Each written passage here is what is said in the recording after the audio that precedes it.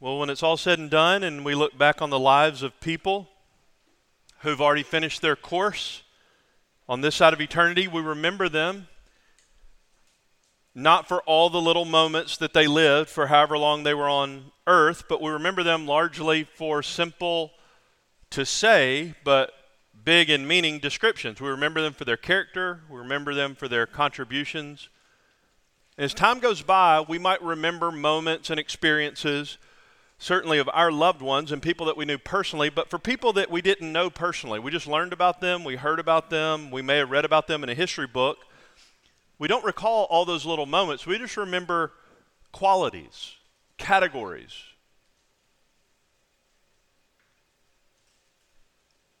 We may say, this person was good, that person was bad. This lady was a people helper, that guy was a people hurter, harmer. Saying one name from history can just bring a summary of their entire life quickly. I could say Mozart, Michelangelo. I could compile a list of names that I suppose would bring to your mind generally negative one-word summaries. Pharaoh, Herod, Pontius Pilate, Judas, Caesar, Hitler. On the other hand, I could give a list of names, and very quickly, I suppose most of you would think largely positively of these people.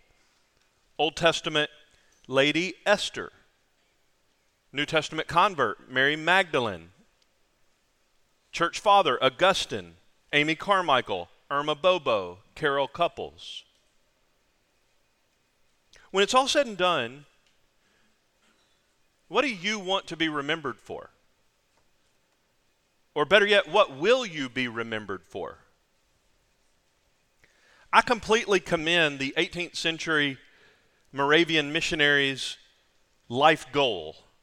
Nicholas von Zinzendorf, you may have heard his slogan, preach the gospel, die, and be forgotten. That's a very good goal. Preach the gospel, die, and be forgotten. I hope that you'll embrace that. I'd love to embrace that more my own self. But you're going to be remembered by somebody, at least for a little while. But I don't want us to kid ourselves thinking that we're going to be remembered by everybody for a long while. One of my dear friends I've told our church before, his name is Lance Parrott. He's a pastor in Bowling Green, Kentucky, in our sister family of churches called Treasuring Christ Together, TCT. Lance pastors Christ Fellowship Church, a sister TCT church in Bowling Green, and for the last year and a half or so, he's been doing something that a lot of people think is really weird. He's been walking around cemeteries. That's where he goes on a lot of prayer walks. He's walked, I think, every cemetery in his city.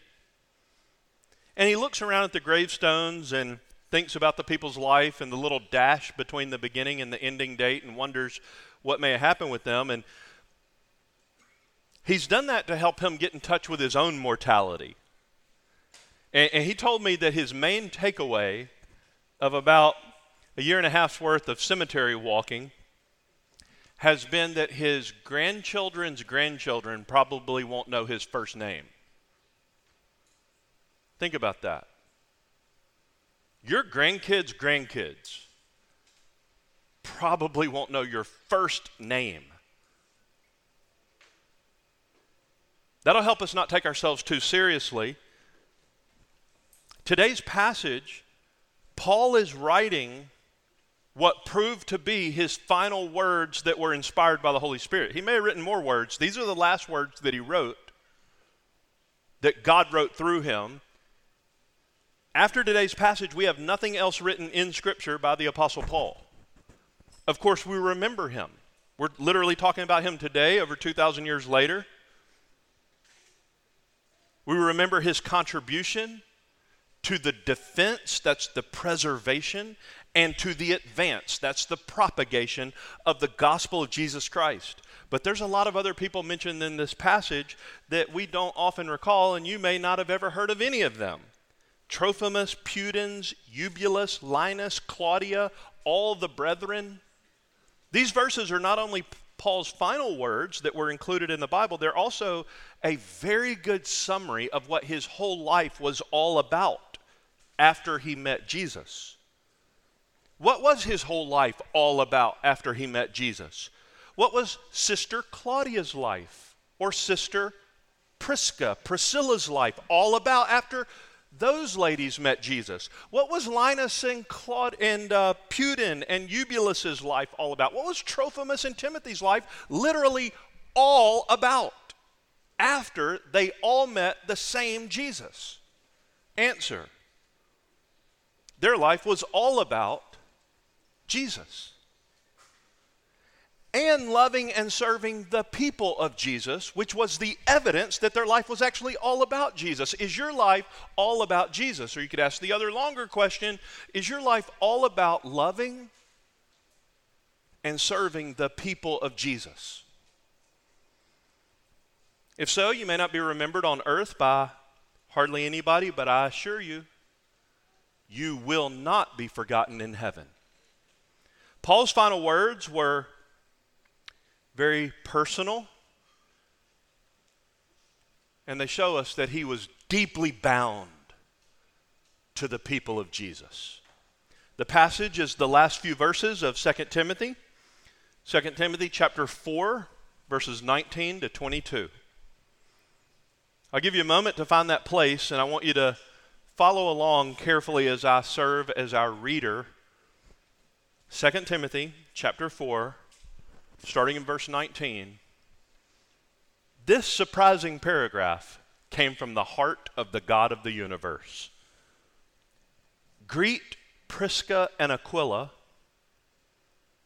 and the household of Onesiphorus. Erastus remained at Corinth, but Trophimus I left sick at Miletus. Make every effort to come before winter. Eubulus greets you, also Pudens and Linus and Claudia and all the brethren. The Lord be with your spirit. Grace be with you. Let's pray together. Let me give you just a moment to ask God to bless you right now. You do that silently.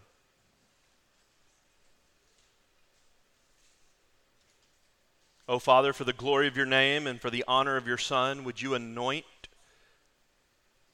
our engagement with today's passage, causing our life to be all about your Son,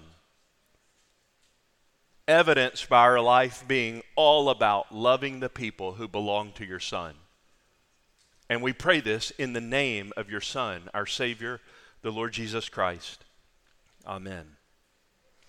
So I'm going to deal with this passage in two parts, verse 19 to 22. Part number 1, verse 19 to 21. Part number 2, verse 22. In verses 19 to 21, the love and lifestyle of Christians. Not some Christians, all Christians. This is just the Christian life. It's the love that's in your heart and the lifestyle that's through your life of Christians. And second, verse 22, the blessings upon blessings upon blessings, I could keep going, that are ours in Christ. First, the love and lifestyle of Christians. We're just going to take these names and people one at a time.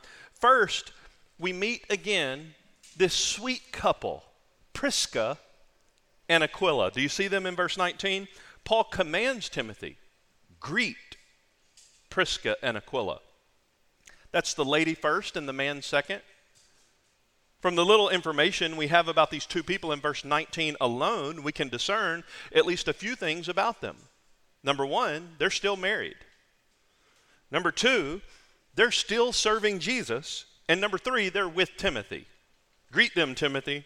They must be in Ephesus, faithful members of Jesus' church in Ephesus. So Paul says, greet them. That is a command. We learn so much about these individuals and their marriage, their walk with Jesus, their service to Christ and his people. You could quite literally say, just like Paul, Prisca's life, Aquila's life, and the marriage of Priscilla and Aquila was all about Jesus and all about loving and serving the people of Jesus. Again, I ask you, is that what your life is like? In Romans 16, Paul called this couple, quote, my fellow workers in Christ Jesus. Just like Paul, who we often appreciate and talk about. He served the Lord. We all, as Christians, would agree with that if we know anything about the Bible. Paul said, just like I do that, this lay couple, they're not pastors, they're just church members, just people for whom Jesus died. Just like I serve Jesus, they also serve Jesus. We just have a little different expression of that because of God's calling on our life. In 1 Corinthians 16, we find out that Aquila and Priscilla lovingly, it says literally, heartily in the Lord, sent blessings to people.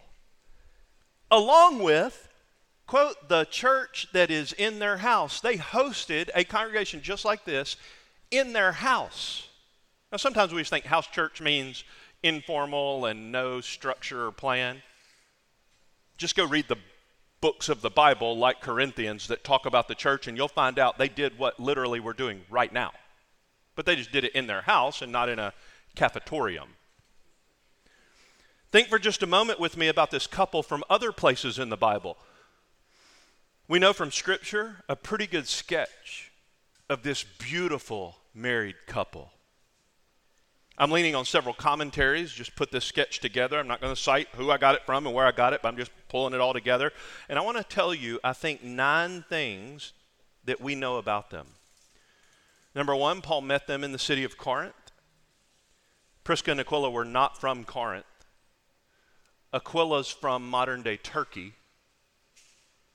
After he met and married his wife, they lived in Rome,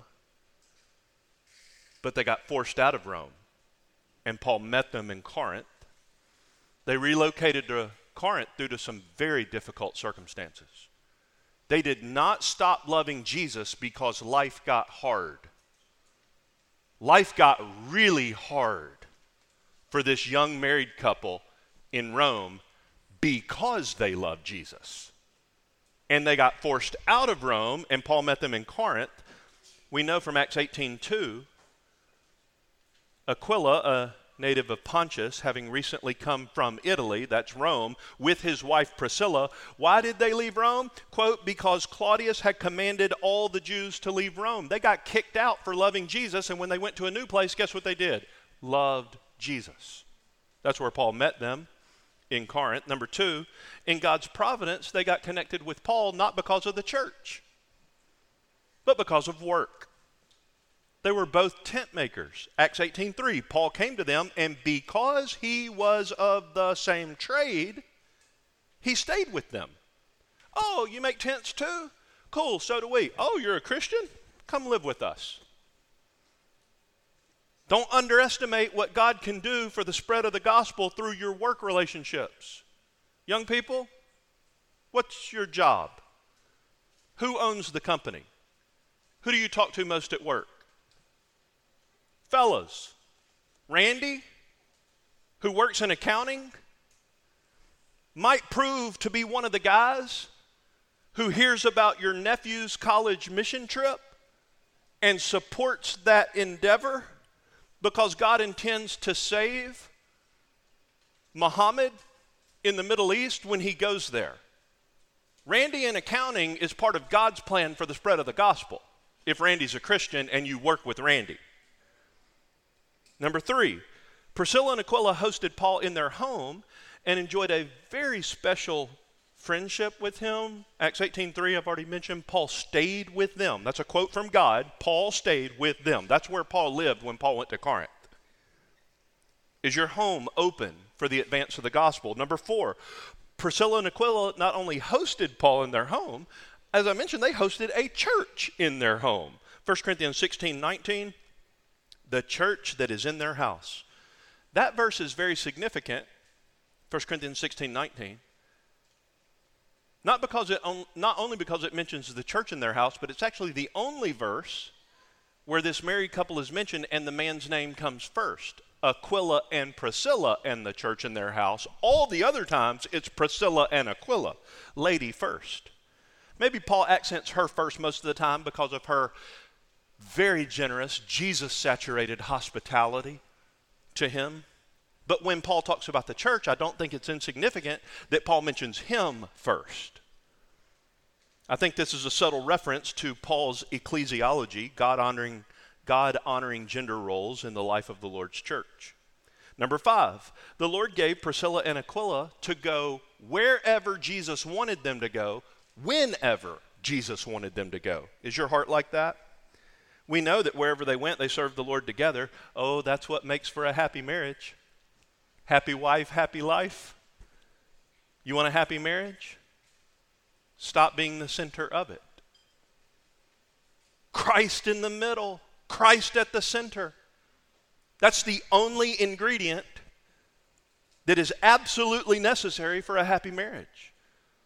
They went from Corinth to Ephesus. They didn't stay in Corinth. Why did they go? Acts 18:18, Paul told them that it would be a good place for them to go and serve with him. Number 6, we know they were not a fanboy of the Apostle Paul. Oh, we'll just go wherever he goes because Paul's like the all-star of the kingdom and we want to be associated with Paul. They were not fanboys. They didn't love Paul because he was their celebrity pastor.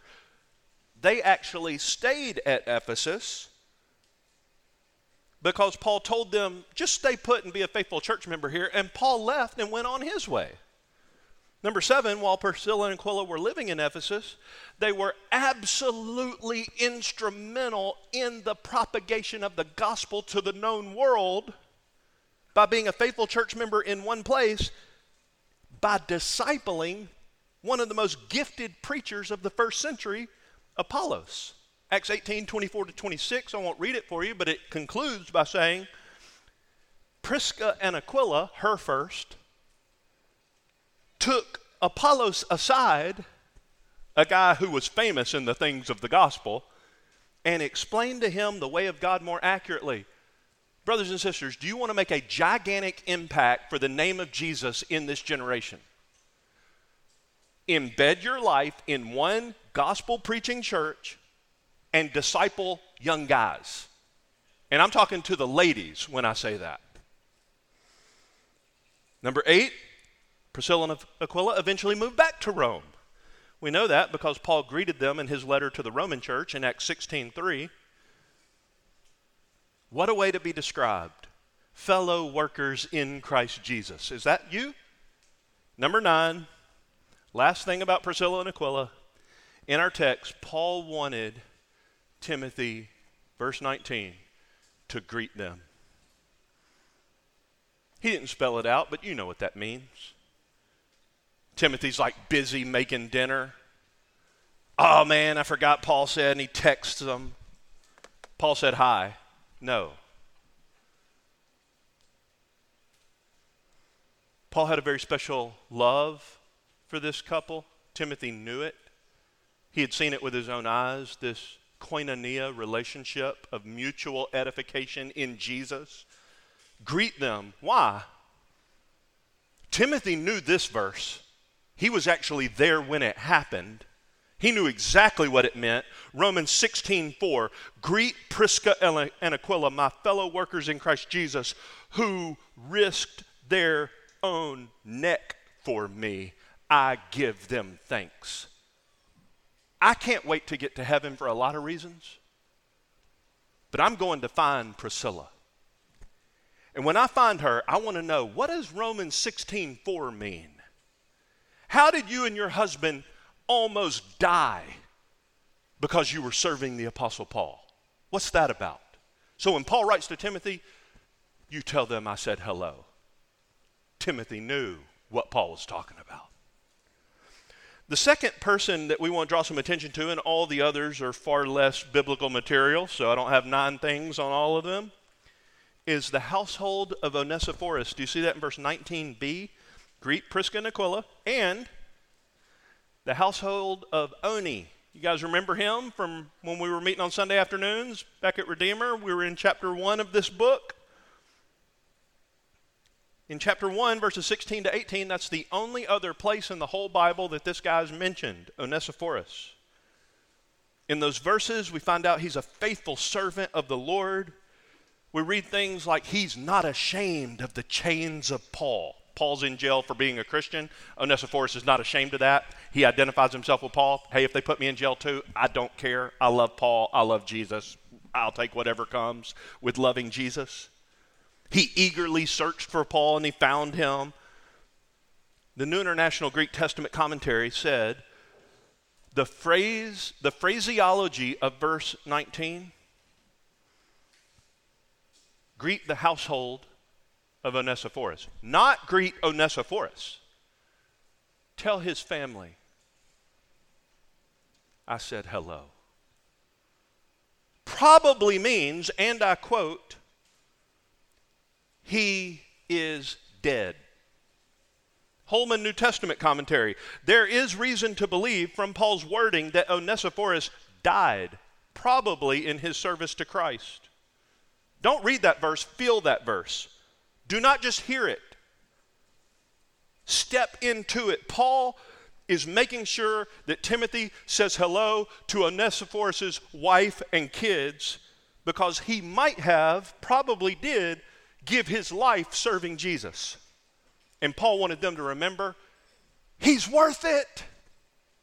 Tell him I said hello. Erastus, verse 20, the third of the character sets here. We're told only this, he remained at Corinth. Concerning those next two names, Erastus, verse 20, and Trophimus, we don't know a ton of information, but we know some good stuff in the little information we got. Paul held them in very high regard as people whose life was all about Jesus. I mean, would you like God to think that way about you? God thinks your life is all about Jesus. That's the way God told Paul to write about these people. Erastus, Trophimus. According to Acts 19:22, Erastus ministered alongside Paul in Corinth, faithful member of the church at Corinth. He was also associated with Timothy's ministry in Ephesus, so he served the Lord and the Lord's people in Corinth, and he served the Lord and the Lord's people in Ephesus. We also know from Romans 16:23, he was, quote, the city treasurer of Corinth. He had a public service job, maybe voted into office. If so, if that's all the same Erastus, city treasurer in Corinth, faithful member of the church in Corinth, this is a prominent public servant. Everybody in the city would have known his name. And his primary job, as he saw it, was serving Jesus. Don't you ever think in this Western culture you live in, you don't even know you swim in this water because you swim in this water. You can understand my sentence because I'm speaking the language you grew up speaking. That's most of you. If you heard the prayer meeting, not all the people grew up speaking this mother tongue. But you're growing up in an aquarium and you don't even know you're in the water, and it's called climb the ladder. Get more. We Americans, we're really efficient people. Do it quicker, faster, cheaper. Make more money in the process. Do not ever think that your job and your advancement in it in any way diminishes your responsibility to be a fully devoted follower of Jesus. If you get better at your job and worse at being faithful to Jesus, quit your job or repent. Erastus shows us that whatever doors God opened for him in the marketplace, he fully intended to bring Jesus with him into those places. God put Erastus in politics in Corinth so he could serve Jesus there as a faithful member of the local church. He gave that dude more money so that that church could have their needs met. What's your strategy for investing in God's kingdom? That's Erastus. Trophimus in verse 20 is not with Timothy. He's not with Paul. And he's not in Corinth. Where is he? Miletus.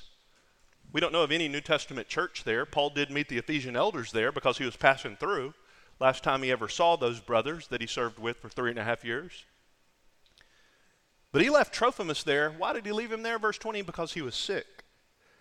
A few things we know about Trophimus. Number one, Timothy and Trophimus were two of the guys that went with Paul on his last trip to Jerusalem. They spent a lot of time together. It took months to travel that distance. And Trophimus was with Paul the whole way. I would have loved to have eavesdropped on those conversations. In Acts 20, verse 4, we know that Tychicus was also part of that journey, who Paul mentions in verse 12. These were a band of brothers serving Jesus together. And Paul had to leave him sick at Miletus. We also know Trophimus was in Jerusalem. I don't know if you've ever read this passage, or if you've read it, you can remember it. But Trophimus is the dude that the Jews wanted to kill Paul because of. You remember that story? They accused Paul of bringing Trophimus into the court of the temple, but he was a Greek. And it stirred up a mob, and they were literally trying to rip Paul limb from limb over this dude allegedly being in the temple. Acts 21. This man was somebody who spent lots of time with the Apostle Paul. He saw Paul suffer over false accusation on his behalf. And Paul only says, I left him sick at Miletus. Timothy, I just want you to know where our kindred brother's at. Pray for Trophimus. He's sick. You know what this verse does? You may say, man, why does God put sentences like that in the Bible? You know what this verse does? Probably a lot more than this, but not less than this. It destroys the nonsense of so-called faith healers who travel around hosting big healing crusades. I talked to some of these people in Kenya a few years ago who were about to hold a big tent meeting for their little healing crusade. And I said, cancel your trip. I need you to come home with me. I live 1 block from St. Jude. Can you please tear your tent down in Africa and walk the halls of St. Jude? Just heal all those kids. It's interesting how they never go there. Acts 14:8. Did Paul ever heal anybody? Yes. He healed a lame man who was crippled since birth. Acts 19:11 and 12. They literally took Paul's handkerchief out of his pocket, laid it on people, and they got healed. Acts 20, verses 9 through 12, Paul preached a sermon. You think my preaching is long and boring? Paul preached a sermon so long, and to one dude so boring, that he fell asleep at midnight. And the dude fell out the window from the 3rd floor. Eutychus. And Paul just walked down the stairs, went to Eutychus and said, don't worry, he's not dead, laid on top of him, and raised the dude from the dead, or resuscitated him from near death. Acts 28:8 and 9. The father of Publius was lying in bed afflicted with a recurrent fever and dysentery, and Paul went in to see him, and after he prayed, Paul laid his hands on him and healed him. Did Paul ever heal people? Yes. Did he heal Trophimus? No. Was Trophimus useful to Paul in ministry? Yes. Did he do a bunch of good stuff, including encouraging Paul to keep going? Yes. Did Paul say, be healed, come with me, we got work to do for Jesus? No. At the very least, this shows us that it is not always God's will to heal you. At least not physically. The healings in Scripture are always Old and New Testament, serving to substantiate the truth of the gospel and the reality that Jesus is the Savior. That's why the healings happened. And when that was not necessary, people didn't get healed.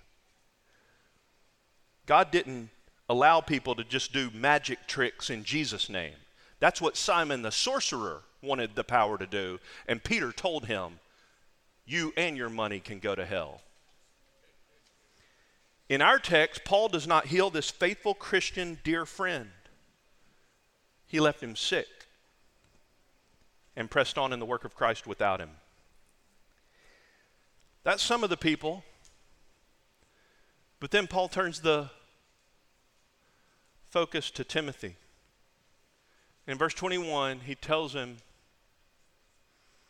make every effort to come before winter. If you just skim up to verse 9, you can see that Paul already told him to come and to do it quickly. Make every effort to come to me soon. But here in verse 21, he clarifies. You know, when you tell your, hey kids, when mom says clean your room, and you say, I will. That leaves negotiable, the window. When will you do it? As soon as possible. Okay. Paul said come soon, verse 9, and he clarifies in verse 21, before winter. As you may be able to suspect, travel in the first century was often difficult, particularly in the Mediterranean, especially in winter. The waters and the roadways would be very dangerous. Paul himself was shipwrecked in such a season and almost died. One commentary said travel was very difficult in those days, particularly in winter. Crossing the Adriatic Sea to Italy would prove impossible during stormy winter months. Paul didn't want Timothy to die on the way, and Paul actually needed Timothy to come soon for at least 2 reasons. Paul knew that the biting cold of winter was coming soon, and he was almost, if not entirely, naked, chained to a wall, in a dungeon for preaching Jesus. And he knew when winter comes, frostbite will take off my fingers and my toes and may kill me. He knew that his body needed what verse 9 says, the cloak that he left at Troas with Carpus. Can you bring that cloak that I sewed that's at Carpus's house so that I don't die from the cold of winter?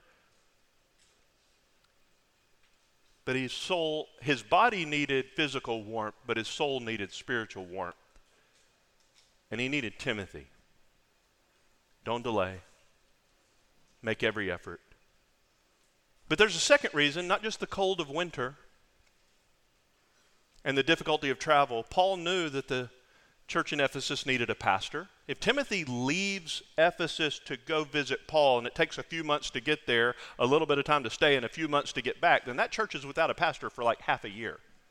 They had other elders. They would have been fine. Paul knew that. What if I just said, oh, guys, I forgot to announce to you, Tracy and I are leaving. We'll be back in July.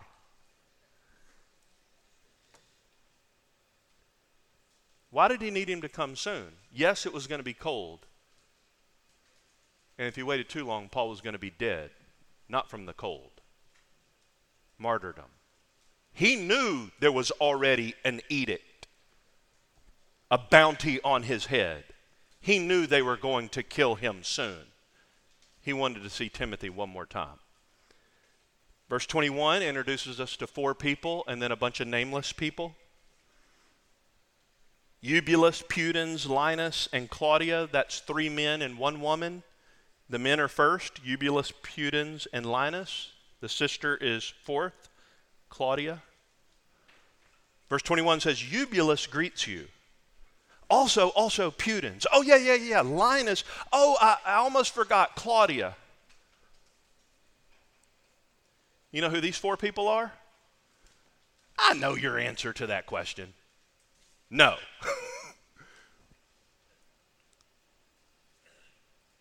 They're just like you and me. Just faithful members of the church at Rome. These 4 people are mentioned nowhere else in the Bible. Their Latin names indicate that they were Gentile believers who were members of the church at Rome. And we can deduce from, hey, this guy said hello, also him, and her. Timothy knew them. He had almost assuredly benefited from their love and service to Christ and to him. This verse shows us that God's will for most of his kids is that they stay put as a faithful member of a gospel-preaching church. That's what they did. And they just loved other people who loved Jesus. But verse 21 adds a catch-all category. That's the rest of the church, all the brethren. I imagine when Paul heard from the Roman church when he was in his dungeon cell, that he just kept hearing, man, if you ever write Timothy another letter, be sure and let him know that we love him and we're praying for him. Verse 21, and all the brethren. What all the brethren? They greet you, Timothy. Now, young people, listen to me very carefully. You may cringe at the way we talk to each other because you think it's just spiritual nonsense. I used to think that too, because the churches I grew up in, every dude was brother. Brother Steve, Brother Billy, Brother Ron. That's the pastors. But there was Brother Mike and Brother Eddie, Joel's dad, who had a heart attack this week. God help him. Everybody's brother. And I just thought it was kind of bogus church talk until I started seeing verses like this. All the brethren. Brothers is not a generic greeting. Sister is not a generic greeting. So kids, when you hear any of the adult men here say to another adult man or believer here, brother or sister, in the New Testament, go check my homework on this. I'm pretty sure, based on my reading of all the examples I could find this week, the word brother is used by Christians exclusively to indicate when speaking to someone who, along with you, is part of the family of Christ through faith in Christ. When you say brother, you're saying, I believe your whole life is all about Christ. And Christ's whole life is in you, which is the reason your life is all about Christ. Such an impregnated, precious word. Use it carefully. Don't call lost people brother. Don't call lost people sister. God is your father. God is their father. Speak to them like you're God's kids. They knew Timothy from the time Timothy was in Rome with Paul. When was Timothy in Rome? How did the church at Rome know Timothy? Because if you go read Philippians, Colossians, and Philemon, you'll find out that Paul wrote them from Rome and Timothy was with him. This church knew this young man. Well, that is the love and lifestyle of Christians. And our second point I told you is just verse 22. You can see it's short, so I don't have too much to say, but it's the most important point. The blessings upon blessings upon blessings that are ours in Christ. Lost people are doubly dead. They have no blessings. They may have a lot of stuff. They may have a lot of people. They may have a relatively smooth sailing home. It may look like there's a lot of love in their home. Lost people have a grand total of 0 blessings. Verse 22, I'm calling it blessings upon blessings upon blessings in Christ, manifold, washing over you like the waves crashing on the sea. I know a lot of your situations because I have the privilege of being one of your pastors, and some of you open your hearts to me and the other brothers, and that's a gift. I know that some of the people in this small gathering are right now walking through some very hard stuff. I know that. And I'm also telling you, all of you, you are absurdly blessed. There's 2 things I want to draw out from verse 22. It's the 2 parts. The Lord be with your spirit and grace to you. The first is singular, the second is plural. The Lord be with your singular spirit. That's Paul to Timothy. Grace to you, that's plural. That's the whole church. First, the Lord be with your spirit. This is part of the blessings upon blessings in Christ. Lots of people have been named in the previous verses, people that we forgot even existed, but God didn't. Claudia and Eubulus and Linus and Trophimus and these other people that we forget about, God doesn't forget about. Lots of people have been named. Now the most significant person is named. In verse 22, Paul says, the Lord be with your spirit.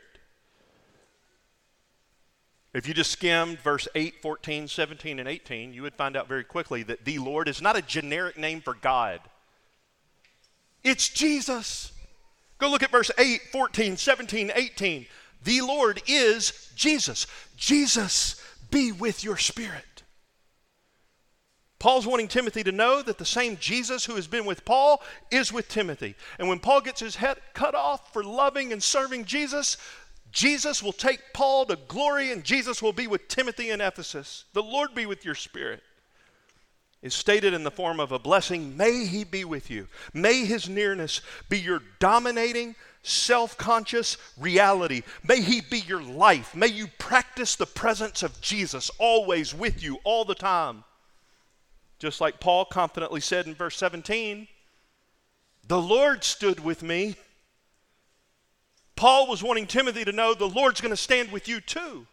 The same Jesus is going to be with you in your ministry and your service to him and to his people. That's why I said, is your life all about Christ and all about loving and serving the people of Christ? That's what Paul's saying to Timothy. Jesus be with you.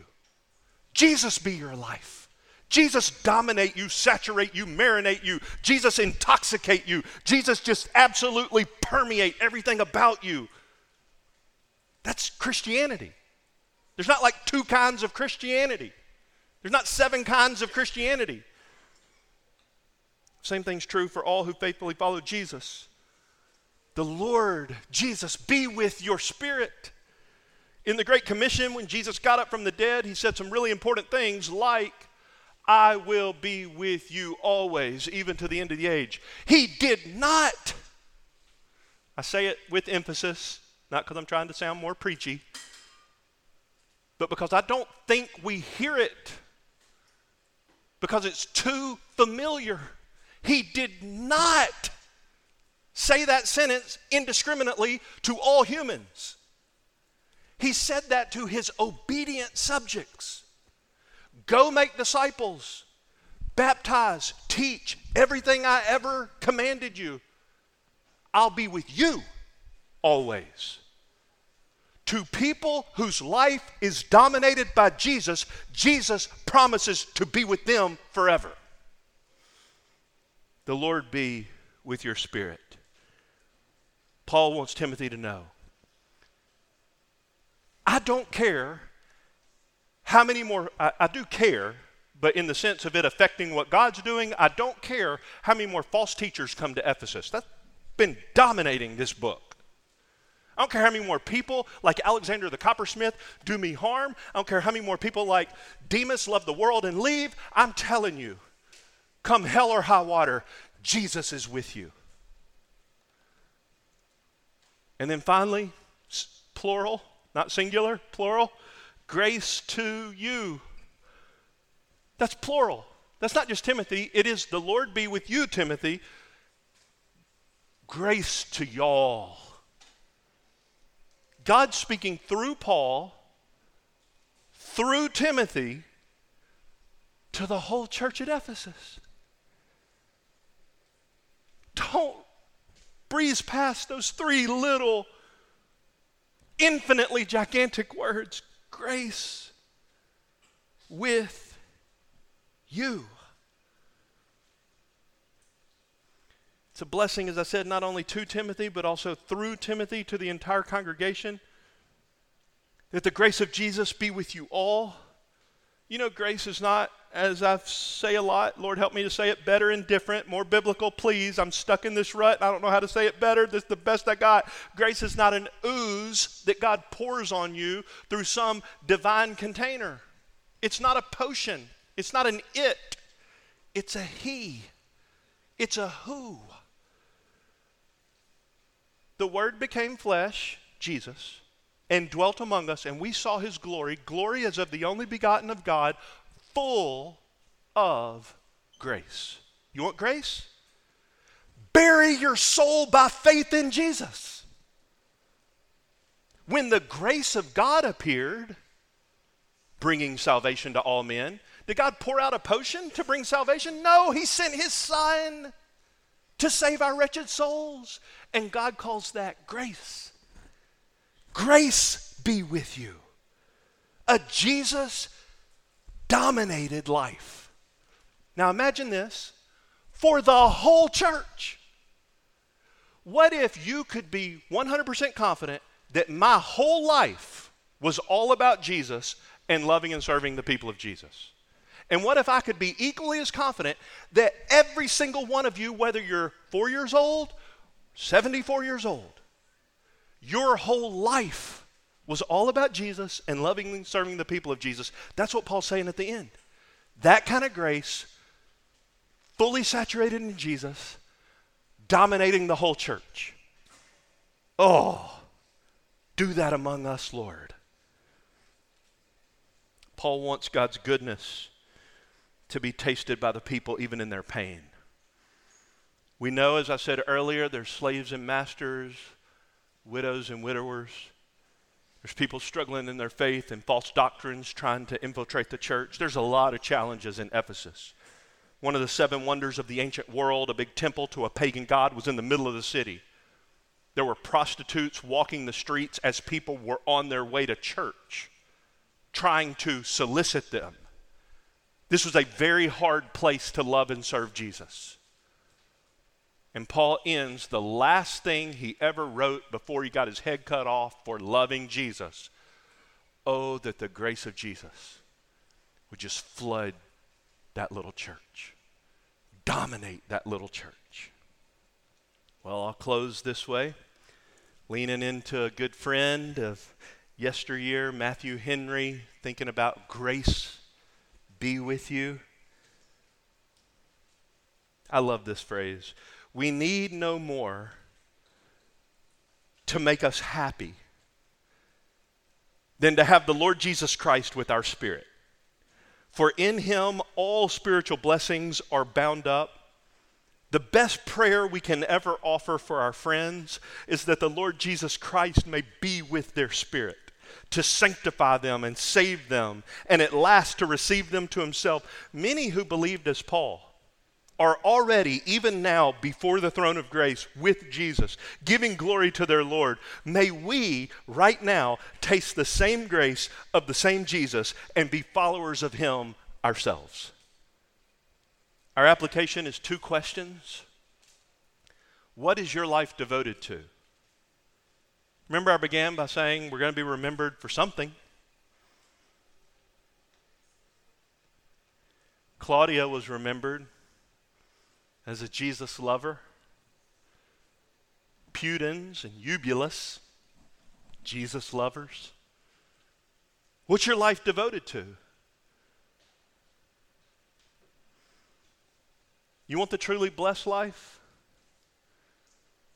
Whether you get to be the clerk in Corinth and make 10 times more money than all the rest of the church combined, or whether you're dirt poor, and I'll say it with respect because she can't rebuke me now, she's happy in heaven, doesn't care what I'm saying, like Irma Bobo, who can't find 2 pennies to rub together in her pocket. You want the really blessed life? Do you want what we've called this sermon series? Do you want to be faithful to the gospel? Only those who are recipients of the gospel can be faithful to the gospel. What's your life devoted to? That's question application number 1. For your own good, for time and for eternity, my plea is that you, like Claudia and Eubulus and all the brethren and millions of other anonymous Christians that are not named in the Bible but are now happy in heaven, would you embrace right now the risen Jesus for the forgiveness of your sins? And better than that, though that's amazing, the fulfillment of all God's promises to you, including eternal life. What is your life devoted to? Paul's life was devoted to the gospel, to the church, and to people who were serving Jesus. And then finally, what are you going to be remembered for? I gave you the list of names that you probably gave negative remembrance. Pharaoh, Hitler, Pontius Pilate. Positive recollection, Carol Couples and Augustine and so many others. What are you going to be remembered for? One commentary said Paul's Christian life began being dominated by Jesus in the blaze of God's grace on the road to Damascus. And his life ended trying to give that same grace in Jesus to all God's people. Every person either contributes, every person either contributes to the strengthening or the weakening of the spread of the gospel. God has given you a ministry in his wonderful world. Maybe like Paul, your assignment is to travel to different places in some kind of recognizable station in the kingdom. Or maybe he's called you to be like all the brethren, we don't even know their names, who are faithful members of one local church in Rome or in Ephesus. May we be dominated by Jesus and devoted to serving the people of Jesus. That's what 2 Timothy 4:19-22 is all about. Let's pray together. Oh, Father, we ask that you would cause us to be dominated by the real Jesus and devoted to the cause of the real Jesus. For Christ's sake, would you open our eyes to see the glory of Jesus and the grace of the gospel? And would you open our eyes to see the people around us who've never tasted? And use us, God, to get the gospel to more people and to help others grow in him. We ask this for your glory in Jesus' name. Amen.